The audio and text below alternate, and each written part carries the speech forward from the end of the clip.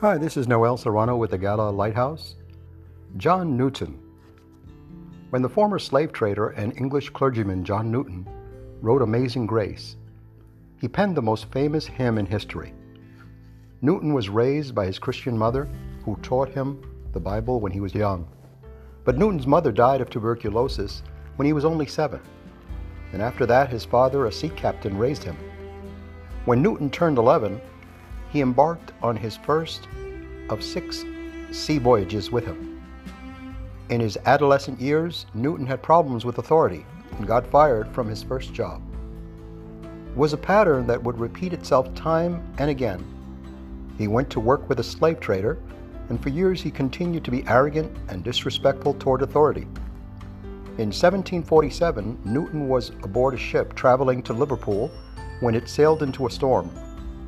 Fearing for his life, Newton converted to Christianity in the midst of the storm, though he later said that at that point he couldn't consider himself a genuine believer.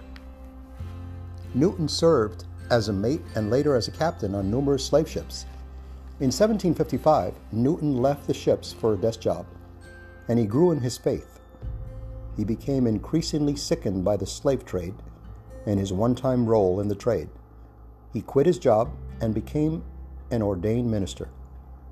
Newton began writing hymns for a weekly Bible study in 1769, and among those he wrote was Amazing Grace. Newton was remorseful over his participation in the slave trade and considered the lyrics of this song to be autobiographical. It is still sung in churches the world over.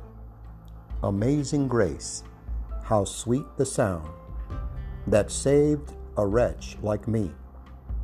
I once was lost, but now am found, was blind, but now I see. This is Noel Serrano with the Gala Lighthouse. God bless you.